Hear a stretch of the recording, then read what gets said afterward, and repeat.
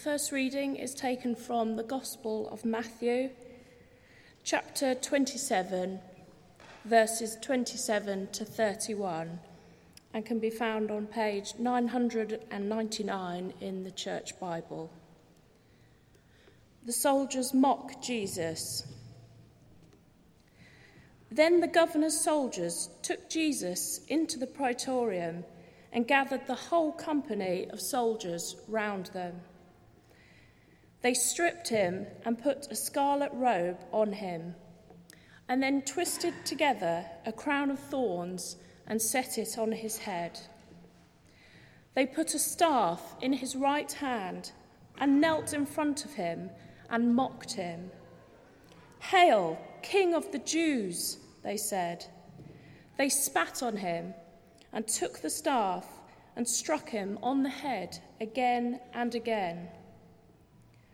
After they had mocked him, they took off the robe and put his own clothes on him. Then they led him away to crucify him. This is the word of the Lord. Thanks be to God.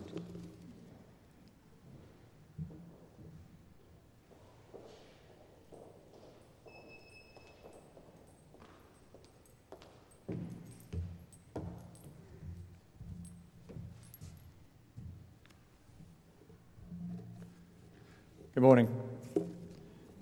The second reading is taken from Acts chapter 10, verses 1 to 8, and that is on pages 1103 through to 1104 of the Church Bibles. Cornelius calls for Peter. At Caesarea, there was a man named Cornelius, a centurion in what was known as the Italian regiment. He and his family were devout and God-fearing. He gave generously to those in need and prayed to God regularly. One day, at about 3 p.m, he had a vision. He distinctly saw an angel of God who came to him and said, "Cornelius." Cornelius stared at him in fear. "What is it, Lord?" he asked. The angel answered, "Your prayers and gifts to the poor have come up as a memorial offering before God. Now, send men to Joppa to bring back a man named Simon, who is called Peter. He is staying with Simon the tanner, whose home is by the sea." When the angel who spoke to him had gone, Cornelius called 2 of his servants and a devout soldier who was one of his attendants. He told them everything that had happened and sent them to Joppa. This is the word of the Lord.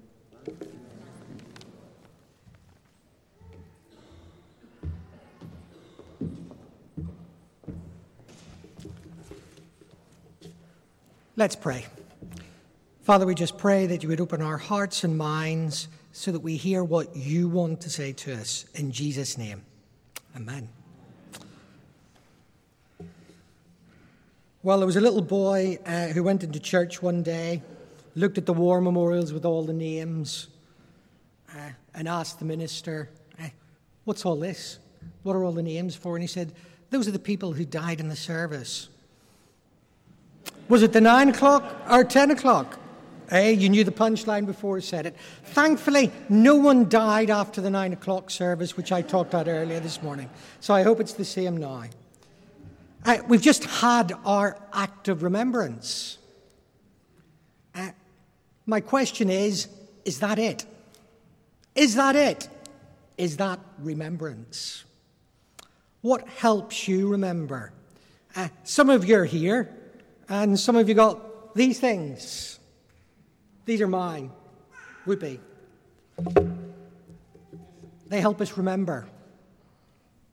I've got this little book. This was my grandfather's. I've got one that I was issued when I joined the Royal Marines, remarkably similar.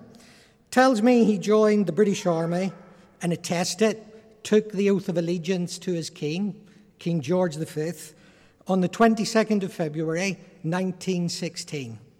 He was 17 years and 11 months old, and he joined the 15th Battalion Royal Irish Rifles, did his 4 months training, and then went over the top alongside his father, my great-grandfather, and his brother James on the 1st of July 1916 at the bottom of Thiepval Wood attacking the strongest German point on the line, the Swabian Redoubt, with 15,000 other Ulstermen. 5,000 of them died that day. And the same is true of most communities in the United Kingdom, from the Shetlands to Land's End. Nearly every town and village today will have a wreath laid in a church or at a war memorial. Remembrance Day is still something that really does unite the United Kingdom. There's not much that does these days, but Remembrance Sunday actually causes the entire nation, just for a little space, to reflect. And remembrance, you know, is God-given. It's part of the Maker's mark. He puts it into our DNA. But I said, is that it? Is it all about an act of remembrance? You see, in Scripture, when God remembers, it is a mental act of remembrance. We remember things. God remembers things. But in Scripture, the word zakar, Hebrew, is translated as something that leads to action. And if remembrance really does mean anything, it has to lead to action, because that's the real Maker's mark. What does it mean? It's a messy day for me. I have lots of emotions. I remember, as many other of you will here, people that you've known who've been affected by war, who've been killed, who've been injured, who still live with the scars. I had the great privilege of being at the Field of Remembrance outside Westminster Abbey on Thursday of this week.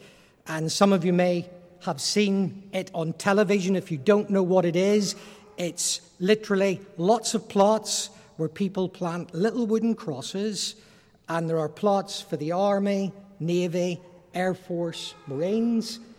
And at the end of the 2 days of Remembrance Week, it's absolutely full of these little wooden crosses. They're not just little wooden crosses, they have people's names on them. Real human beings like you and like me who have been killed in action. I always feel very humbled because, of course, it's not just British names. You know, Homnath and Sharad, I see 120,000 Gurkha soldiers served in the British Army in World War II. Over 500,000 Indian soldiers, and by Indian in those days I mean Pakistani, Sri Lankan, Bangladeshi, as well as what is now the country of India. Over 100,000 African soldiers. And in that Field of Remembrance at Westminster Abbey, there are plots for those soldiers as well, many of them of different faiths, but they're actually marked with a cross. And the amazing thing is that even today, over 50 years after the end of World War II, people still plant crosses with people's real names in those plots. They remember. One of the saddest things is I always look at the Royal Marines plot because I was a Royal Marine. Last year and this year, I actually bumped into the same lady. And as we were sort of looking, I was in front of her. She said, "Excuse me." And I said, "Of course, please stand in front of me." And she said to me, "Oh, are you from Northern Ireland?" And I said, "Yes." And she smiled and she saw my tie, which is a Marine tie. She knew that was a Marine tie. She was a lady in her 70s. And she told me how she came every year to put a little wooden cross for her dad. He had married a girl from Plymouth. He was from a wee place called Ballyclare in Northern Ireland. She was 3 years old. He was 23 when he was killed in action in 1944. in Holland with 48 Royal Marines Commando. And she told me in the last 5 years how she'd actually met another family who came to plant a little wooden cross with their son's name in the Royal Marines portion of the Afghanistan plot. Nothing really changes. You know, one of the sad things about Remembrance Sunday is there will always be another time. That's part of living in a broken, fractured world. And that's one of the things I think about the actions of Remembrance Day. As a nation and as individuals, we need to seek God's forgiveness. You know, we should respect the sacrifice and costliness that people have made in war. But for our country, and sometimes, forgive me, it sounds political, whatever political party, sometimes I forget, or I think our leaders forget, what the cost of war is. More than ever, we see conflict portrayed on our television screens. We see the horror of places like Aleppo in Syria. And that's real. Believe me, it's one thing to see it on the television. It's a different thing to experience it for real. And sometimes I remember when I was young seeing politicians with medals who had lived through it. Not many of our politicians actually have experienced it now. And we need to pray for God's wisdom for the decisions that they make that send our armed forces to war. You know, today we still have people in the Royal Air Force flying combat missions over Iraq and Syria. We have British, we call them training teams, in Afghanistan, in northern Iraq, in Somalia, and in northern Nigeria. So we're all sitting here today. We'll go home to our Sunday lunches, cups of tea, having had our act of remembrance, and there are still British men and women involved in armed conflict, whether we like it or not, whether we agree with it or not, on our behalf. And we need to pray for real wisdom for our leaders. Sometimes it's too easy to use force, forgetting the cost that it means for real human beings. Remembrance is about repentance.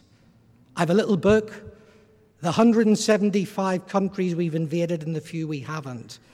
In our country's history, the United Kingdom, of the 192 countries that are members of the United Nations, we have fought wars against 175 of them. 90% of the countries in the world we have been at war with. That's not a statistic to be proud about. Sometimes it has been necessary, and we should be thankful for the times when our country has stood up for justice and righteousness and paid a sacrificial cost. But we should also be sorry for the times that we haven't. Remembrance Sunday is about forgiveness. And we should be prepared to reach out and forgive. I always remember a man called Gordon Wilson. Some of you may know that name, who on another Remembrance Sunday, about 20 years ago, in a little Northern Irish town called Enniskillen, was at a Remembrance Day service when the IRA exploded a bomb at the cenotaph, and his daughter, who was a nurse, died in his arms. And he talked on the television on the same day to ask for forgiveness for the people who did it. He wanted to talk to them, to ask them why they did it. Did it really bring about the political aims that they wanted? But he also wanted to tell them that there was forgiveness through the Lord Jesus Christ because he was a Christian. And he really believed that. That's hard. I don't know if I could have done that. or could do it.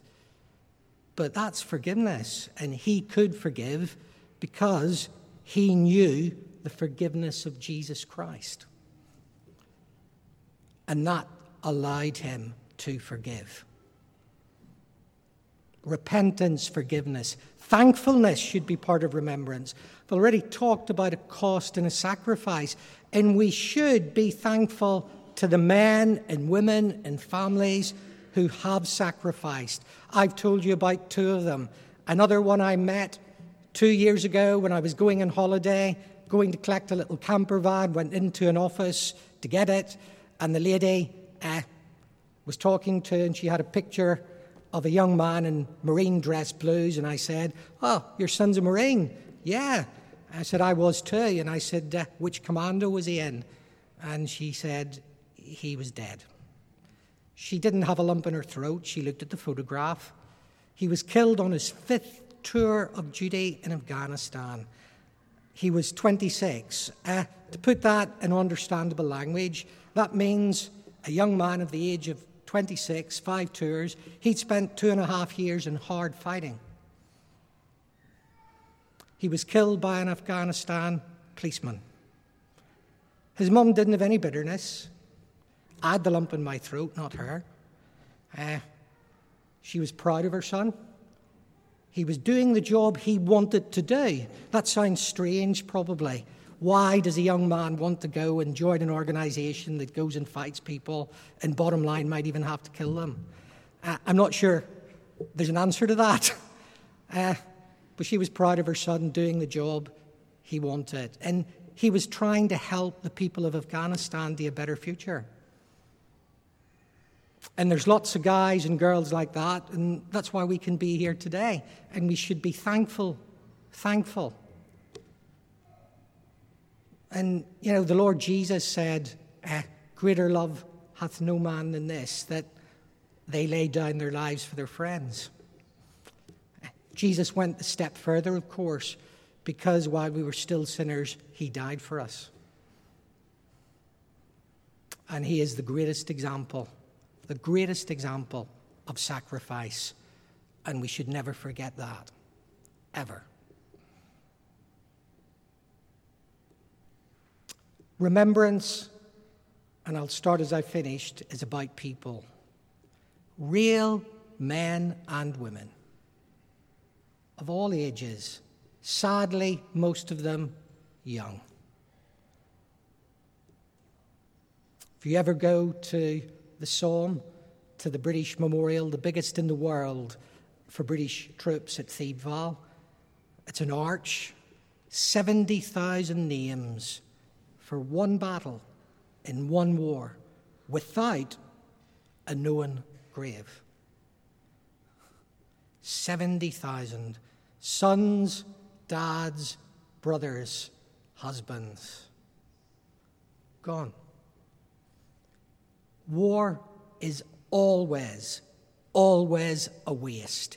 It is not God's plan. But somehow in the messiness of it, just as the Lord Jesus came to redeem us, he can redeem war.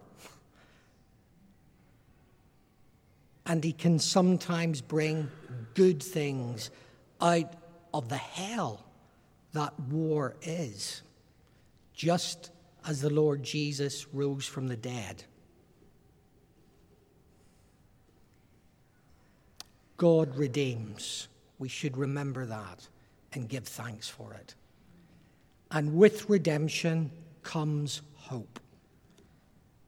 And Scripture points to the day when, of course, wars will cease.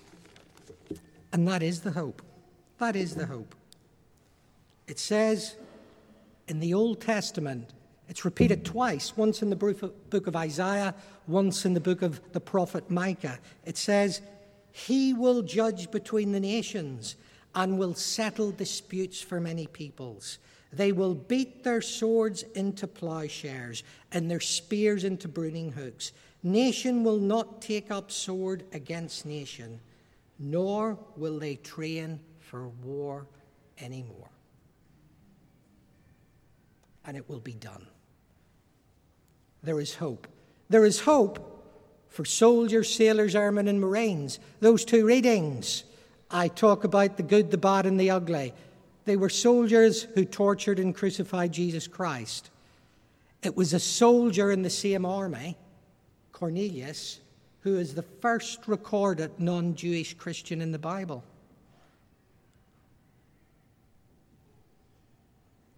There's hope. There's hope. And we should thank God for it. So remembrance isn't just an act out there.